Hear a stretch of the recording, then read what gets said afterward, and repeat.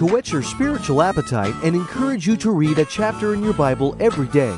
This is Chapter by Chapter with Pastor Sandy Adams of Calvary Chapel, Stone Mountain. The love of Jesus is not pampering, but perfecting.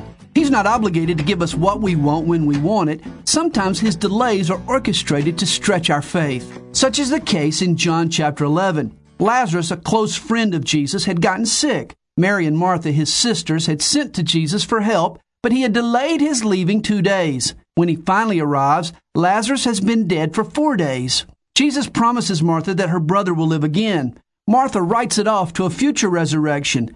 But Jesus is the resurrection. Martha believed in a doctrine. Jesus was the doctor. We believe in sound doctrine, but do we believe in the power and person behind the doctrine? Do you believe the power that will one day resurrect a dead corpse can today resurrect a dead heart, a dead marriage, a dead ministry? Jesus wept at the tomb, not because of Lazarus, but at the people's unbelief. He calls Lazarus from the dead, and a body still bound in grave clothes comes bounding from the grave.